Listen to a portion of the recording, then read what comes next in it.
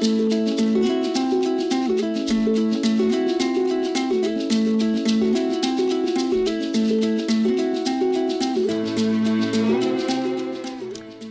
hello and welcome, not just to the Panty Personals, but to a whole new year. All the twos 22, two fat ducks 22. And here's hoping we can shake off some of the nightmare of the last two. And since I am never one to miss a metaphor, I've got talent and beauty to the power of two with me today. Two incredible young women, part of a new wave of young Irish artists who occasionally collaborate and work together as part of the X Collective. And more about that later. But who each follow their own path and sound in music. With me is Zaffo, a.k.a. Eleanor, a.k.a. Elle Breslin, multi-talented, proud queer R&B singer, songwriter, producer and co-founder of the X Collective and this talent hub of artists. And with her is Sanita Abiyakarang, vocal soul powerhouse from Kerry via South Africa. She's a fellow podcaster. You've heard her previously in the Cork band Sukra, and she's currently collaborating with one of my favourite Pantasocracy gal pals, the sublime Jess Cab.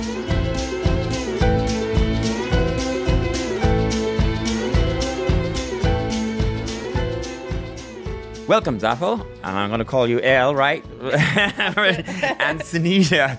You know, I had my first Panty Personals threesome recently with the gorgeous, nerdy twosome who are ye vagabonds.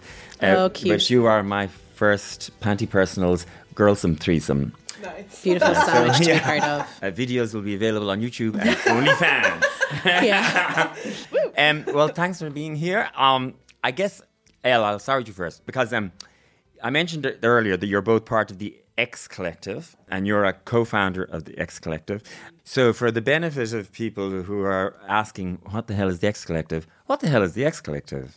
Well, the X Collective is a large community of artists, of creatives, of people behind the scenes, in front of the scenes. We're all basically independent solo artists who have come together to write, record, release and perform music. So instead of doing this kind of journey by yourself, we're all heading in the same direction. It's like we kind of come together during this time, which is the pandemic, which has been fairly grim. And that's when we kind of started and everything. There was just a big need for collaboration and community and stuff. So, and we're friends as well, which is probably the best Turns part. out we like each other. It turns out we like each other, yeah. And it goes well beyond the music. It's music, it's friendship. It's like, yeah, that's kind of what we are. For the benefit of listeners, you have a really good website. Mm-hmm. And when I was looking through it, I was like delighted to see that we've had loads of the members of the X Collective on Pantasocracy or the Panty Personals over the years. What struck me about it, and in speaking to a lot of young musicians and artists, and that one of the things they always complain about nowadays is, you know, all the pressure to do all the social media and all that stuff. And I think part of the reason why so much of that extra effort is now on the actual artist is because the old system of record companies and labels and deals and all that has sort of, you know, flittered away. Literally. And so it isn't a case usually now that a young artist gets signed by some label and they take over everything and they do all that. So in a way, do you think the X Collective and other things like it are a response to that change? Absolutely, because like this journey, well, first of all, I studied music in college, but like music is about 20% of actually creating the product of music. It's so small. The other 80% is what you need to be amazing at, which is like your business, your social media. And like sometimes it can be really, really difficult to be able to do all of that by yourself. So with the collective, everybody brings their own strength. So there's somebody who's really good at literally everything that you could need within your music journey. So I think collectives are really important. Because like releasing music and putting it out there is so expensive and it's emotionally a wreck of a journey. So it's really nice when I can be like, Sanita, you've gone through all of this or whatever, and you can have that conversation and she'll get it, as opposed to my family that are like, when are you going to get a real job? That type of. So like, you know, it's really nice to have people around you that really get that system. And like there's a lot of politics and a lot of things to kind of work around outside of the music. So when you have people that are all that good and that talented, that's like, that was a given. Everyone was unbelievable. And then the next part for like being in the collective like was just soundness. And there's a lot of really sound characters. Like it's a very safe space to be in. Yeah. Well, one of the things you immediately get when I look at like the videos and stuff that you guys have made together, it looks like gas crack. Mm-hmm. I mean, everyone's having the time of their lives, it looks like. Absolutely. Well, we try and make those events where that is possible. So like, it's just like a nice new community of guys and gals to be working with. One of the ones that really struck me that I immediately focused in on is your sort of girl power pop anthem, WB and Sneezy. You're one of the 5 vocalists in that. Yeah. Pour a word to the wise, won't you take my advice? Listen up and I'll be kind. Enough with your lies, go and take off your disguise, cause I know where you sleep at night. So it's the two of you, Chloe Agnew. Love Chloe Agnew. Yeah. Obviously I'm obsessed with her mother, but I love Chloe Agnew too. She's adorable. Tosheen, and then Gemma Bradley as well. Oh, right. Yeah. The only one I don't know, I think, Gemma Bradley, so we'll have to sort that out. Tell me about that part, because to me, in a way, that sort of sums up what your collective energy is about in the X Collective. Sneezer, tell me about, how did that come together? Yeah, so I guess my involvement in it came out of joining the X Collective in the early days, kind of latter end of 2019, early 2020. How do you join the collective? Is it like, do you fill out I a got form, have an approached. interview? Like, how does it work? Yeah, Elle and Emily both approached me and kind of spoke to the vision that they had with it. And I think Tola McKay and a couple of people were part of it at that stage, but it's still fairly early days. And I really bought into, again, the ethos of it. And especially because I suppose the conversation we initially had was just like a lot of the music that Emily and Elle are interested in and perform is kind of a little bit left of centre. Emily is Elle's partner, is that right? Yeah, I'm the other co-founder as well. Yeah, exactly. So like Shukra was kind of a little left of centre in that it was kind of R&B and soul, but the idea behind it is that like by having this collective of people that do slightly left of centre, we can again trade like knowledge and skill sets and kind of amp each other up and help bolster each other to get opportunities and do interesting things. So Shukra actually bought into it at that stage as a band, but then we were planning on dismembering. That's not the right term. Chopping up. Disbanding. Yeah, disbanding. It was like just killing each other at the end.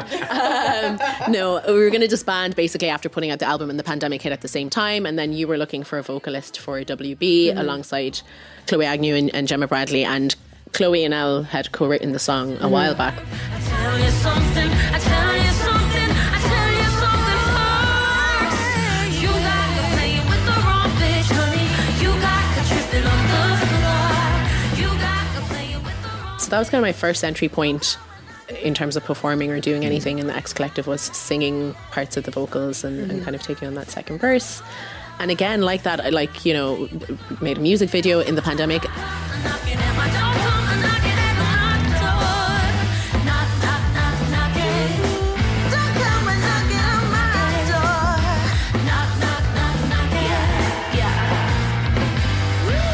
Yeah. I think it was just really interesting for me to see as to how we were galvanizing together as the pandemic hit, and it seemed really flaky or scary to think of how music's going to come together. But then the community aspect and the kind of everyone really brainstorming and thinking on their feet really kind of came together like then and demonstrated itself. So yeah, we got to be closer and made friendships in that, as well as like, okay, actually this is functional, like this is going to work, Yeah.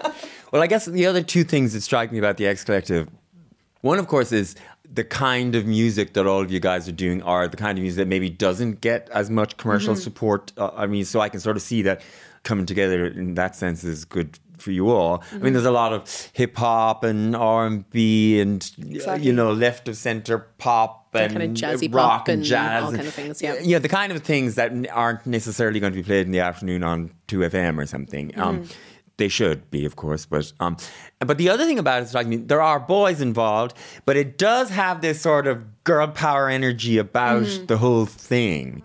Is that because you and Emily were the co-founders? Was that part of a plan, or Literally, me and Emily are like, where are the males? Where are the males in this country? It was never meant to be exclusively like female led. It just so happens that there are so many unbelievable R&B, neo soul, hip hop female artists. Yeah. So eventually we'd found kind of like one or two guys that we thought were appropriate for the collective.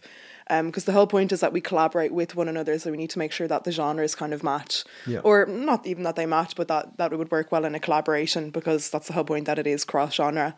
But yeah, it was certainly not intentional that there was going to be a lot of ladies in it. But we're still continuing our search. Like it's growing, and it started off with like myself, Emily, 2 or 3 artists, and then someone was like, I know this person, and then it just expanded and expanded. But yeah, no, it's important for us to have that dynamic, because we want to make sure that it is as diverse as possible, because this is the music that's coming out of Ireland, and we want to highlight that, like you said earlier, like with R&B, hip hop, neo soul, That's why it began, because there was no platform for us. And I was like, I'm sick of not getting gigs. Who do I go to? Where do I go to? So it was like, let's just create our own opportunities and let's just be the boss of ourselves and steer our own ship. So that's kind of how it began and why it began, just to make sure we highlight those. Well, areas. it's funny you said like you want to be the boss, because when I was, doing the deep background research that I always do for these things, when it comes to you, Elle, I would say that what comes off everything that I've read with you or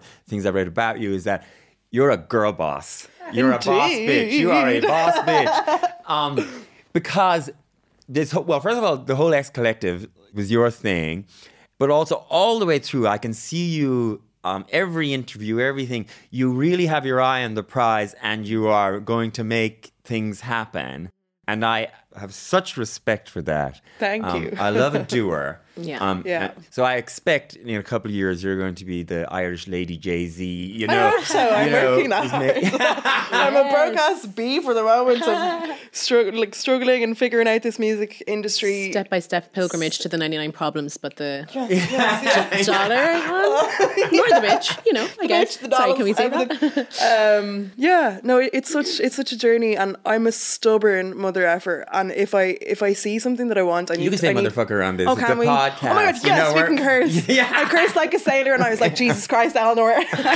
Keep it calm. But yeah, I work like a motherfucker, and I really enjoy the work I do, and I found it really, really difficult at the start, but again, it is a journey that you have to go through, and you're going to get a million no's before you get your 1,000 yeses. And it's with the collective, I find if you don't ask, you don't get. And the worst that happens is you get a no, and you can kind of be like, whatever, you don't even deserve to be in this, or, it's fine. And like, there's a lot of people, I've been so shocked with the genuine outpour of support from people in a really genuine way. And even since we've kind of launched more in a solid way visually online and stuff, we've had a lot of support in terms of gigs and stuff and funding to get what we need done. So if you don't ask, you don't get. So just there's no harm. It's neat. Is she real bossy? See, I'm also kind of equally bossy about my business as well. So from one bossy person to another, I respect it. I think ultimately everyone's working on a common goal. So we have a great amount of trust. And I think that everyone in the collective really respects Elle for that, because we had a songwriting workshop, for instance, that happened in May coming out of one of the really super restrictive lockdowns with about 35 people. They organized a huge estate for us to be in and coordinated different people to collaborate with one another and producers and stuff. And just the level of detail that went into it requires someone that is very particular and very clear visioned as to what they want to achieve. A domestic goddess. I was downstairs because the person who's supposed to be cooking got COVID. So I was like, Jesus, who's going to make the curries and the chilies and all the food? So I was literally mid writing a song, stirring a massive pot of curry and making soup. That's and it. It was just doing 35 people vocals to in one feed. room and then kind of running down and doing food. And where is all of this happening? So this was one particular songwriting workshop in Kilkenny in a really lovely lady's big house thing. I don't know what you call big houses. I'm just estate. A ginormous Giant gaff that 35 people can mansion. sleep in. Yeah. Yeah, it was good fun. And it was very scrappy, obviously we didn't have a massive amount of funding or resources per se. So both yourself and Emily were really investing in making sure that everyone was comfortable and getting to know each other. Loads of us hadn't met one another and especially hadn't met one another coming out of the pandemic where everyone was fairly isolated. So it was building community, making sure songs happened at the end of this weekend. Then there was a kind of eating and then deconstructive. Partying. A lot of A fun. little bit of Party is partying. part of It the was creative unreal. process. Yeah, Exactly. it is that is so important. What is that? For the creative process, I find when people are fed and watered, when they can sleep well, we didn't sleep very well, but it was the first time that we were all able to hug each other. We all did several COVID tests, and then we were set into different rooms. So there must have been 5 active songwriting rooms with a couple of artists, maybe 2-3 artists and a producer. So walking in from room to room and hearing the high quality caliber of music, I was like, oh my God. I was like, we've actually done something. I was like, oh my God, this is unreal. It wasn't competition because that's not the right word. But when you heard what was going on in one room, you were like, we need to get our shit together in the next room. And then we used to do a showcase at the end of every day, and we'd listen to the songs that we'd written that day. And it would just encourage people to bring their own game and show up. And then everybody showed up, and the album that we have out of it, it blows my mind. And now we're performing that live. So it's great. And when is that album out? It's coming out in bits and pieces. So a track that Sunita put out there recently with Jessica and Toshi. That's Ascension. Ascension. But Ascension didn't work, no. Invoking Major didn't work, no. I have been raised to sin. I love within. And then WB is the first song. So first song, second song, and then we have about 8 or 9 other tracks with 18 other artists come out. Okay. So how did the Ascension with Jess Cav come about? Like that, we had Emily and Elle had kind of assorted everyone into different groupings with different producers based on their musical sensibilities and what they thought would work. So myself and Jess and Tosheen were put together as kind of being like big power ballad kind of vocals, and that's something soulful and interesting could come out of that. This is not about you. I am blessed with this bliss and this bitch knock on wood. I'm leveled up, I level up, I feel huge. This is Ascension. This is Ascension. We were working with Liam Geddes as well, who's a producer. I hadn't ever come across him, but he's done a ton of work with loads of pop He's amazing. people globally or whatever. And Tosheen had maybe got there a little bit earlier and had sung the kind of foundation vocals. It's nearly like a bluesy, nearly slave era kind of like working tune. So that was kind of done by the time that we all got into the room. And then Jess had like a little heart-wrenching ditty that she was like, I'm feeling a thing and I need to like write about it. And then from there, it metamorphosized from there. We were like sitting for a couple of hours and trying things out. Like, I can't remember the term that Jess used. I think it was like something like a writing dump. So like you just basically just write literally anything, and not really think or try and structure it too much. Brainstorm kind of A writing dump. It's definitely Wow. it's definitely more poetic. I think it's like free writing or something like that. It's like writing dump, let's go, you know. Not the term I would use. Gotta do a big writing dump. Gotta let it go. So we did that, and then Liam, and we like listened to loads of stuff. So obviously I will always try and bring Beyonce into everything. So the foundation was kind of a blues grassy kind of song, and we were kind of getting into like a really delicate soul tearjerker type of track. And I was like, wait, we're talking about this. The essence of the song Ascension is basically that you're purging someone that has been really negative to you. God made the devil 'cause he is alive. Where I walk, I prosper. I'm claiming my time. Going in, going out, make up your mind. Could be a lover, it could be literally anyone else, but you're kind of wishing them well as you're purging them, and you're kind of saying that like the impact of that has probably left you a little bit damaged. You're going to go off and do your own work on yourself, and you hope that they respectively do the same. And I was like, there's a bit of like grit and anger in that story as well. Like a purging is not like a harmonious, sweet process. Like it takes work. And we referenced Beyonce's "Don't Hurt Yourself," which she worked on with Jack White of the White Stripes and stuff. Wow. And the song was kind of taking on this like gritty direction. I was like, yeah, let's like bring a little bit of like anger and pizzazz, and like allows us to shout and be like a different version of ourselves maybe that we don't always. Because it's a proper banger. It slaps you across the face for sure. It does, yeah.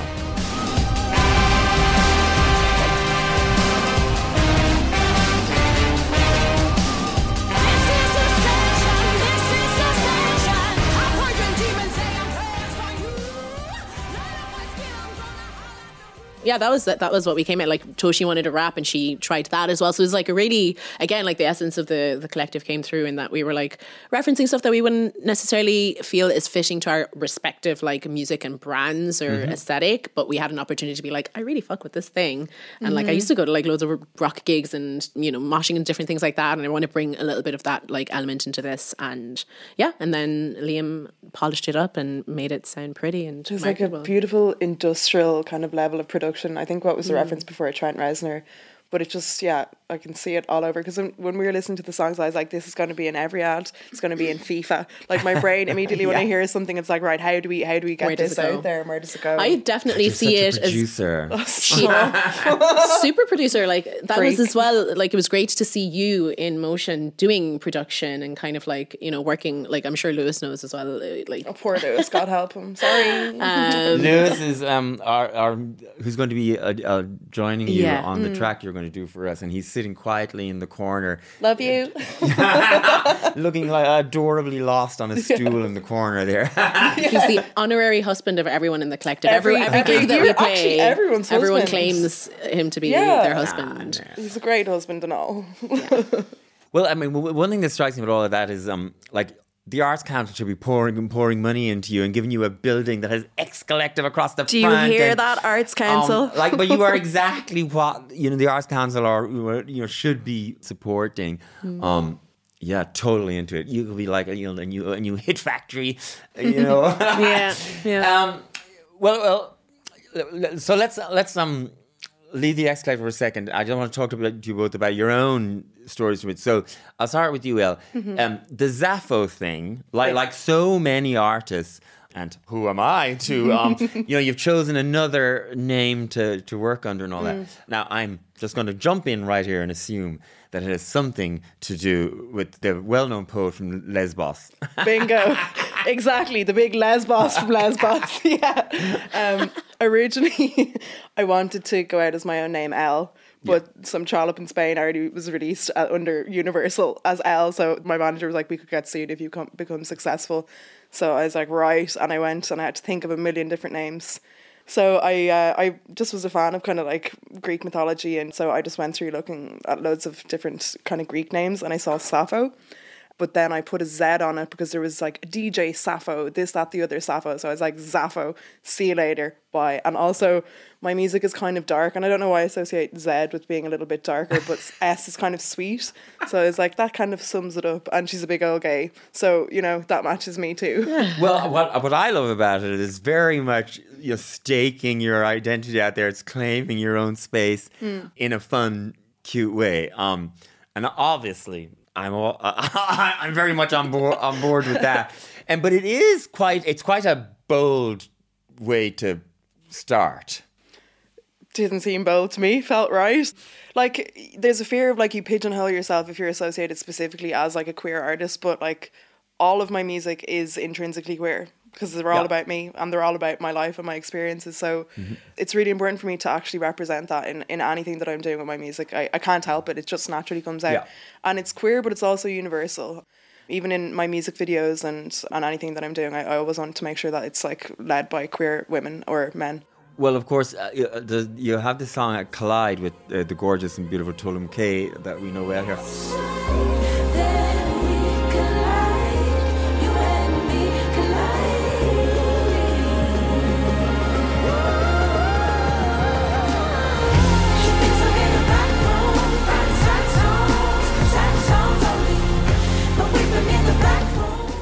And I love that you got Tolu into a lesbian love story in that video. It's great, and I'm doing it with a few other artists as well. I was like, I'm going to make all of you gay. Literally all my songs, any collaborations with girls, I'm like, this is going to be about lesbians, by the way. Yeah.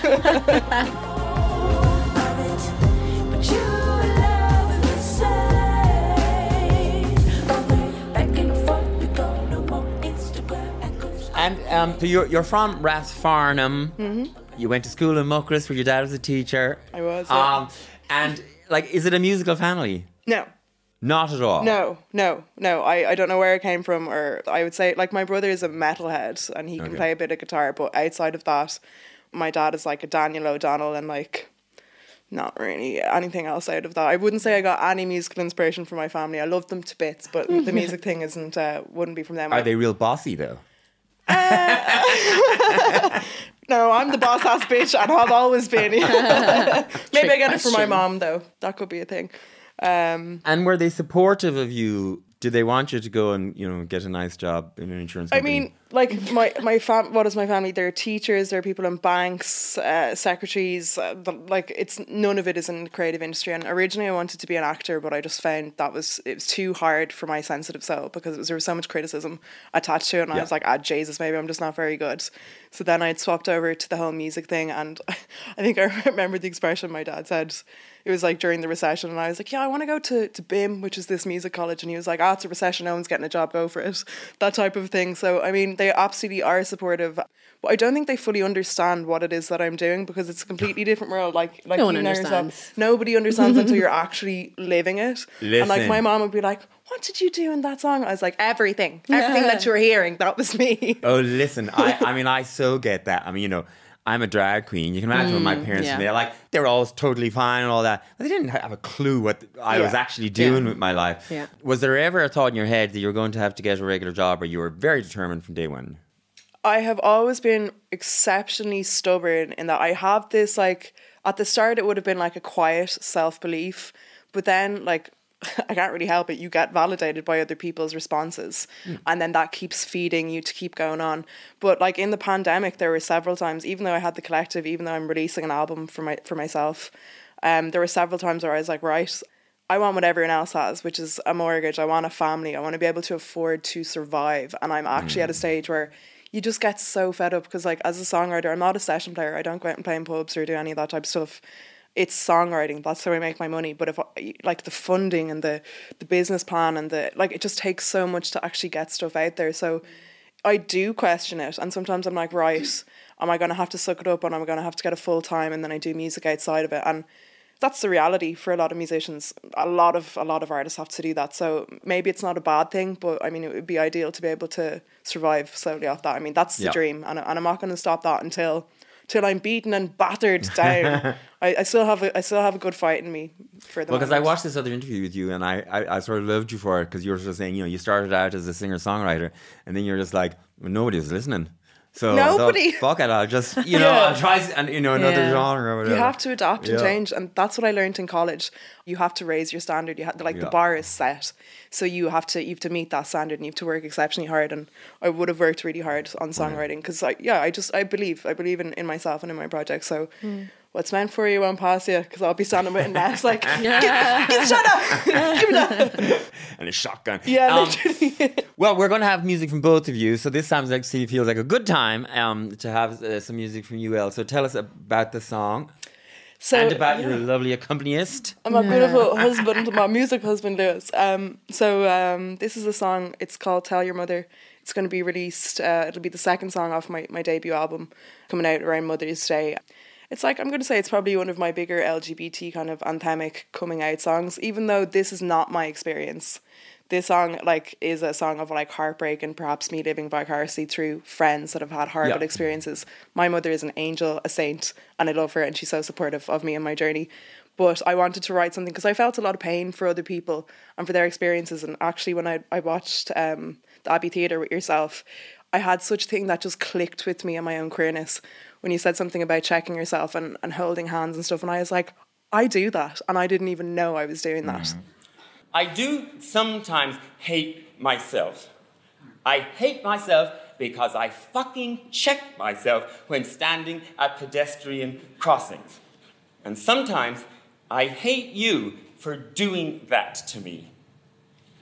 But not right now. Right now, I like you all very much for giving me a few moments of your time, and for that, I thank you. So I wanted to connect with my queerness in that sense, and this is kind of a story about that. I'm kind of singing to myself, but it's not my experience. It's I don't know how to explain. You don't have to explain. It's Thank all you. in the music. Great. All right. Let's hear it. Okay, let's go for it.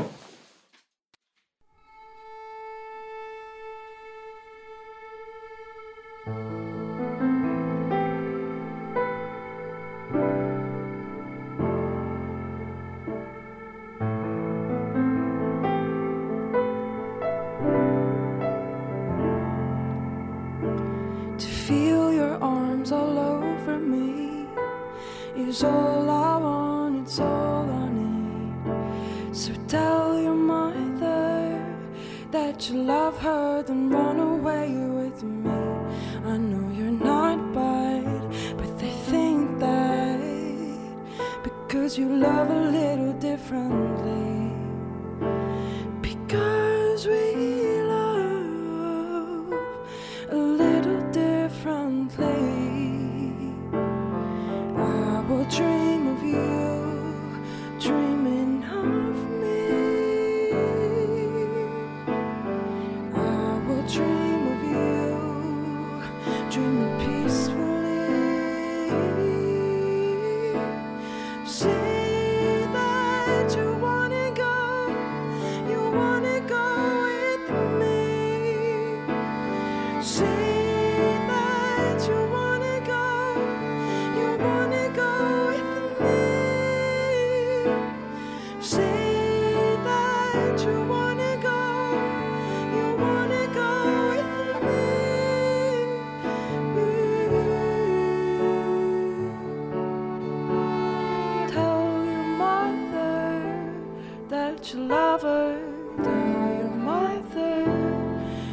that you love her, do you mother, that you love her, do you mother.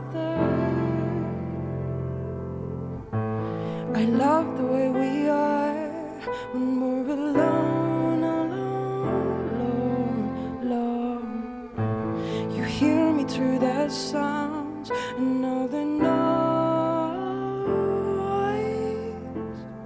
I will dream of you, dreaming of me. I will dream of you, dreaming peacefully. Say that you wanna go with me. Say that you wanna go with me. Say that you wanna go with me.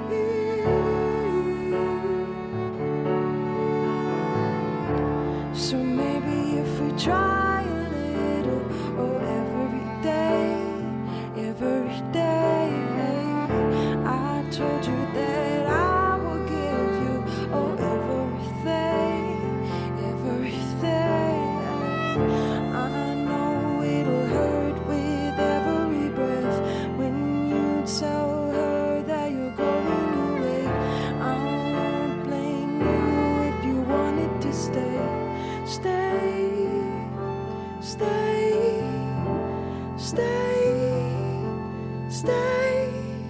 Say that you wanna go with me. Say that you wanna go with me.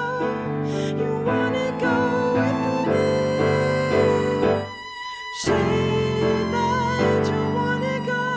that you wanna go with me. Say that you wanna go with me. Tell your mother that you love her. Tell your mother that you love her. Tell your mother that you love her. Tell your mother that you love her.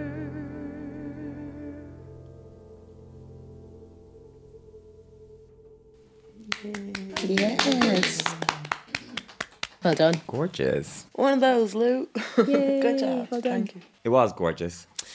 Sunita, now, your story, in a way, could not be more different Yeah. from Elle's. Yeah. So you were born in South Africa, and at the age of 8, came here with your sister and your mother, and you ended up growing up in County Kerry. Where exactly in County Kerry? Castlemaine. Castlemaine. Yeah. And for a lot of it raised by sort of foster family, an Irish foster family. Like, it's quite the ride, in a way. Are you one of those people who then worries or struggles about ideas of identity, or you're just getting on with it?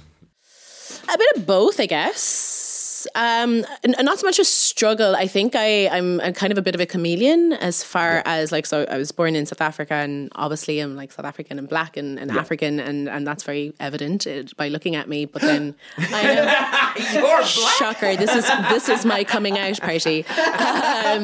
But yeah, then moved here, and I like also, I guess, like, you know, pretext, like in South Africa we like grew up in a fairly like middle class family. Both my parents weren't South Africans themselves. They came and lived there and built a life there, and then basically moved here. But I guess like being South African as well was like not like I wasn't South African.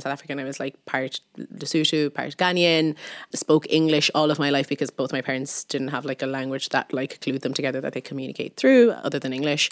So like kind of, yeah, being a chameleon and adapting to situations and probably mirroring whatever my surroundings are is like very natural to me. Moved to Kerry, had a Kerry accent within like, you know, had a towny Tralee accent within 2 years. It's like, hey girl, how are you? I was like, my mom was just like, enunciate. And I didn't, you know, bring you to school all these years for you to like, you know, to be saying I am and weird things that to her were like, whoa, what's this? Now, when I was growing up in a small town in the west of Ireland, but in the 70s, if, a black girl had come to class, she would have been the most exotic thing we'd ever seen, Yeah. Had that changed by the time you were moving to Kerry, or were you still the most exotic thing the kids had ever seen? I think we're only probably getting to that stage of Yeah. like being used to different cultures in Yeah. Ireland, probably in the last like maybe 5 to 10 years is my thought on it.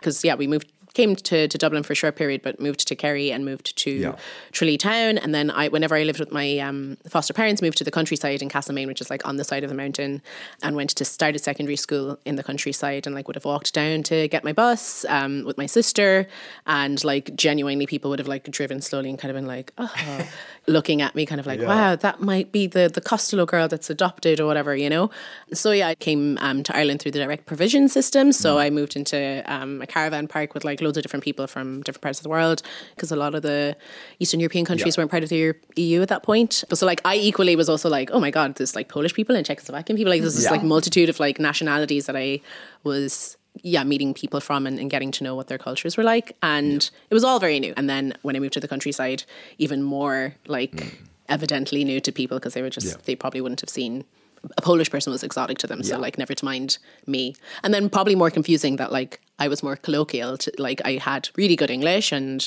had an accent within a short period of time. So it felt probably really weird and jarring for them to be like, you're kind of local and it feels familiar, but like just the optics are just not computing in my brain, which... Well, I read this thing about you, which just made me cackle out loud, because I know, that for any sort of Black Irish person, they're constantly asked, about their background and all that.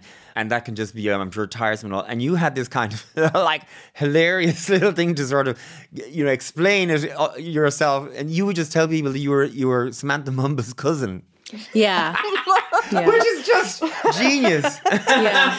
I mean, it was convenient because she was also one of the few and only like people of color that I had seen represented in media to me.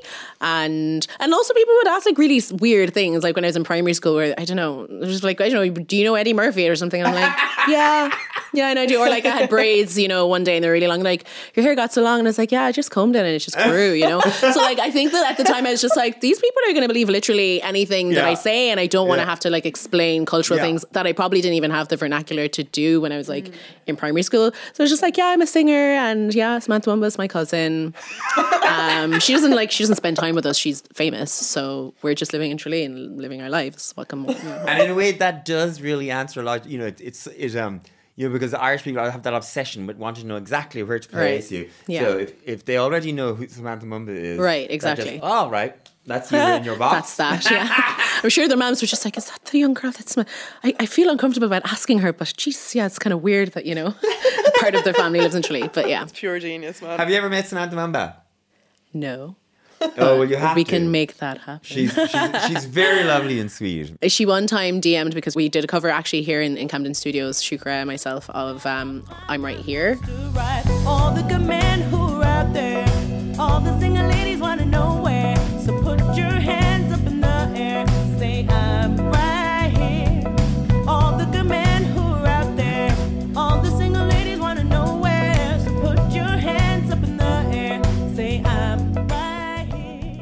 Do you remember that song? Oh, the man. It was the Fire Station music video theme. So we did a cover of that and she commented on it and it made my life. So I'm happy with that.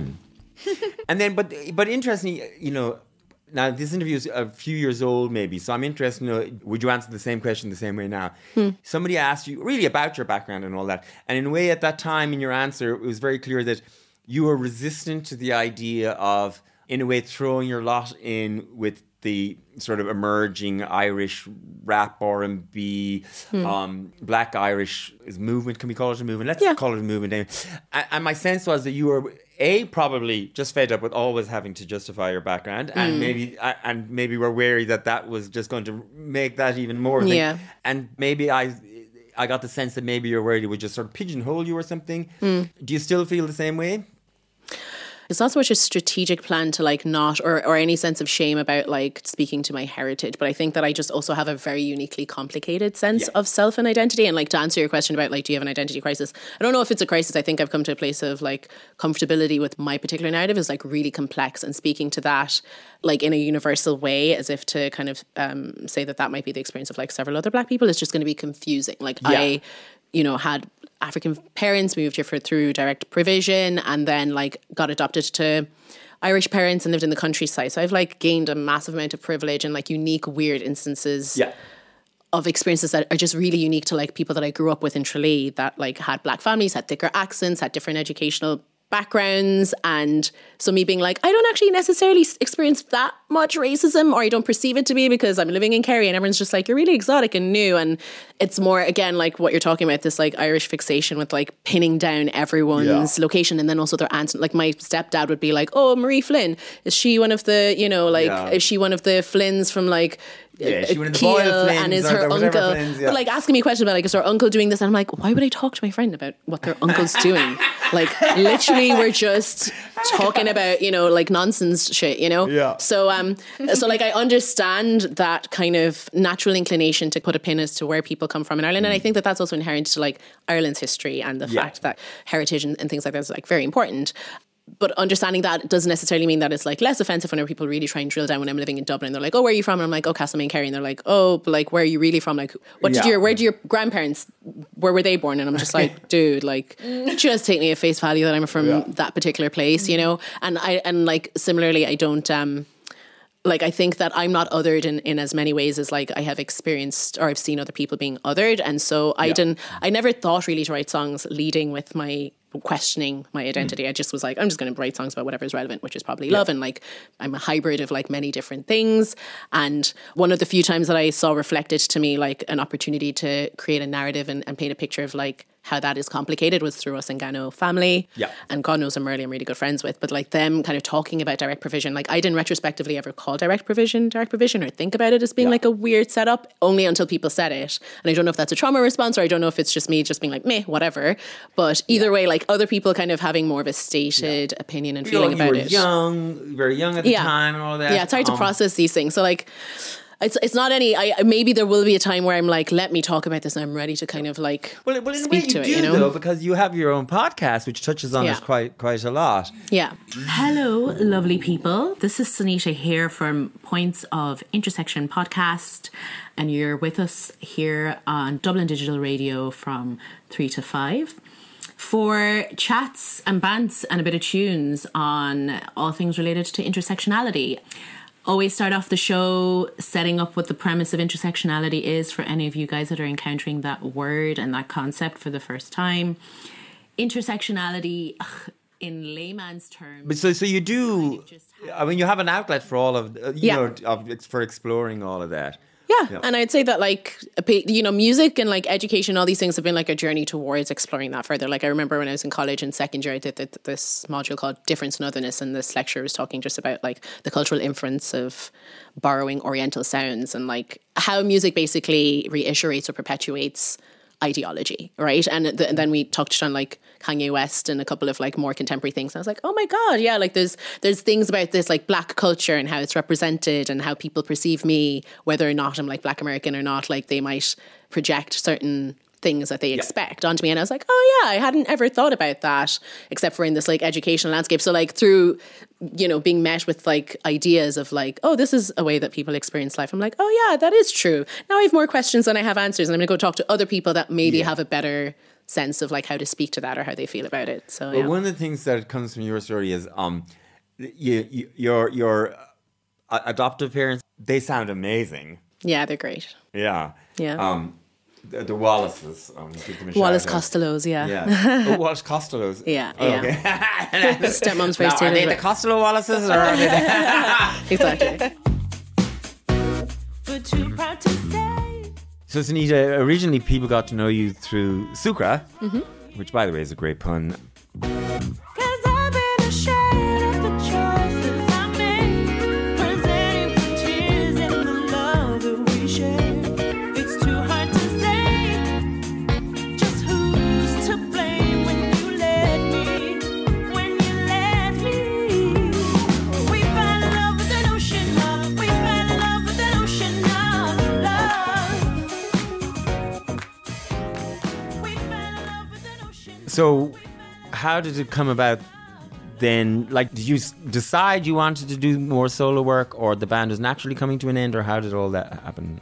Yeah. I had always kind of been doing solo work in conjunction with Shukra.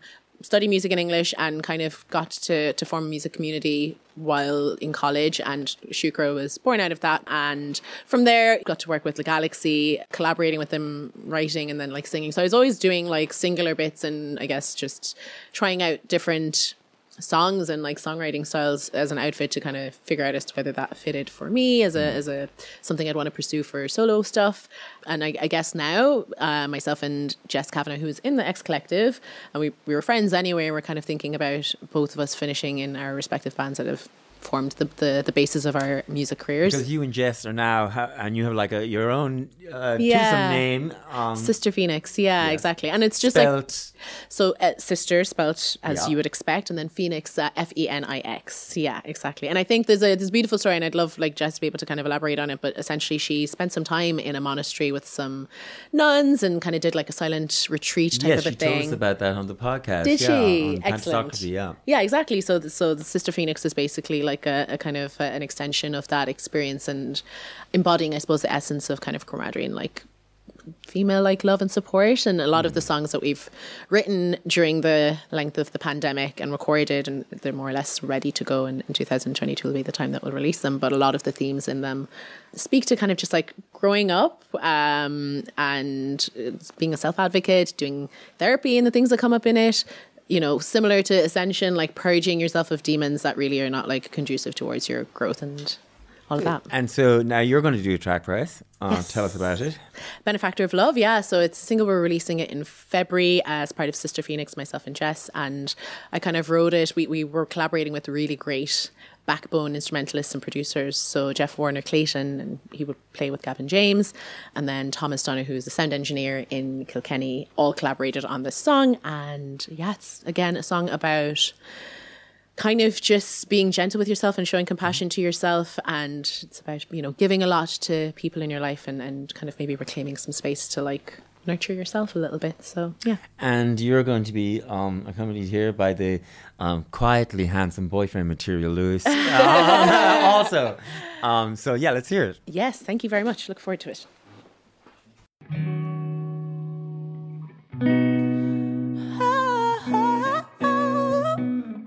Girl, if you don't let go, expect them to hold on to demands that will expire you. Cause as time's moving on, you start to think the saying, no one living by your dreams feels near impossible.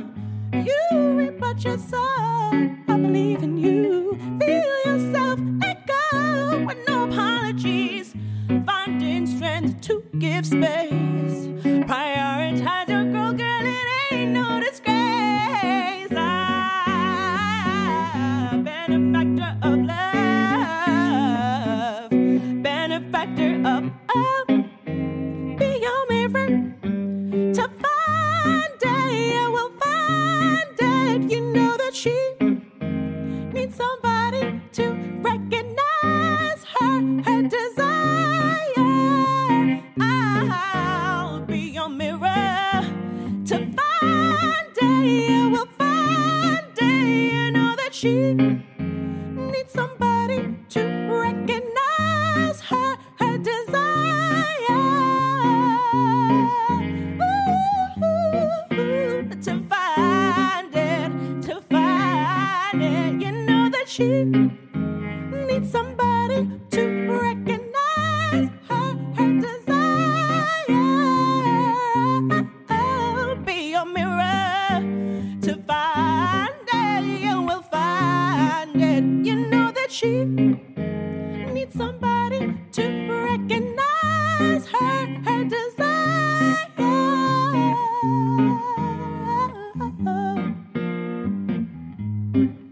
Ooh, benefactor of love,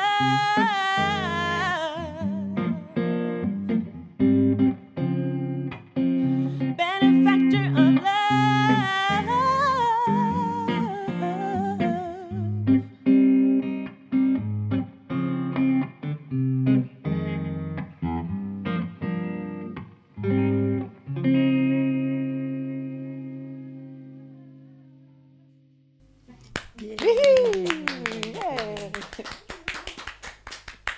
gorgeous. Lovely. Well, ladies, you've been sort of like a gust of stormy fresh air in here today. I'm going to start lobbying for the next storms to be named after you both. Storm Sunita, Storm Zaffo. I can only dream. Yes. Oh my God, please. I'm ready. Before we finish up, tell me what's next for both of you. Elle, what's next on Zaffo's horizon? Zaffo's Horizon, I'm about to release an album that I've been writing and recording for 7 years. It's my life's work, essentially. It just took me that long to fund it and to get it to where I needed to get it to be. And then additionally I have the X Collective album coming out, which will be filtering out. So I have two big albums. But I have a single coming out on the 3rd of February to launch my album. It's called Peoples. Me, my people, we go out to the early morning. You should call me when you're lonely. Me, my people, we go out to the early morning. And how many collaborators are on the X Collective album? So there are 18 artists, 19 actually now as of last week. So there's 19 artists, and then there are about 10 producers and then session musicians as well on top of that. So there, right, 30 plus people, or maybe 40, I think. We haven't finished it just yet, but we're getting there. And if they all buy one copy and a copy for their mom and dad, Exactly. yeah, top of the Irish charts. Kickstarting it off, yeah. And so, Sunita, what's next for you? Well, is anything happening with Sister Phoenix? Yeah, exactly. So the song that I performed, Benefactor of Love, will be released in its fuller version as a single February 14th. So that's going to be very exciting. Myself and Jess essentially have the bones of a kind of mini album done. So there'll be more Sister Phoenix stuff coming out. One thing I meant to ask you and forgot. Did you support Billy Ocean? Yes, I was doing backing singing with Brian Didi, who did... Oh, no, actually, Shukar did. Yeah, Billy Ocean we did. Yeah, Shukar. I love Billy Ocean. Really? I'm a big Billy Ocean fan. Caribbean Queen is one of my all-time favourite No songs. way, And yeah. the production on that track, oh Yeah, my God. it's incredible. I love it. So when I just saw that, it was one reference to something I read. And I was like, I must ask this. So how is Billy Ocean? Tell me he was nice. He was nice. I mean, he was busy. He was on tour. So we did the Irish leg of the tour with him in Ireland, and we met him, I think, when we were in Belfast. We played the Waterfront, which is like a massive venue, and he stopped by our green room very briefly with his personal assistant, I don't know who it was, and kind of said a quick hello. So yeah, like we were just glad to be on the ride. I have literally listened to Caribbean Queen a million times. It's a great getting ready to go out song. Yeah, he's got incredible stamina. Like all of the women and all of the people in the crowd were weak for him, but we couldn't get over. It was like Justin Bieber, concert, but two demographics above us, and I was like, oh my God. Yeah. I can't believe I wasn't there. Anyway, ladies, thank you so much for being here. Anne Louise, thank you so much for accompanying everything. I hope 2022 is going to be your year. And listeners, remember, you can watch all of the videos from today on pantasocracy.ie. And if you do like the podcast, please, share and tell your friends. Thank you all so much. Thank you. Thank you. Thank you so much for having us. Thank That you was so great. much. Thank you Lovely. so much.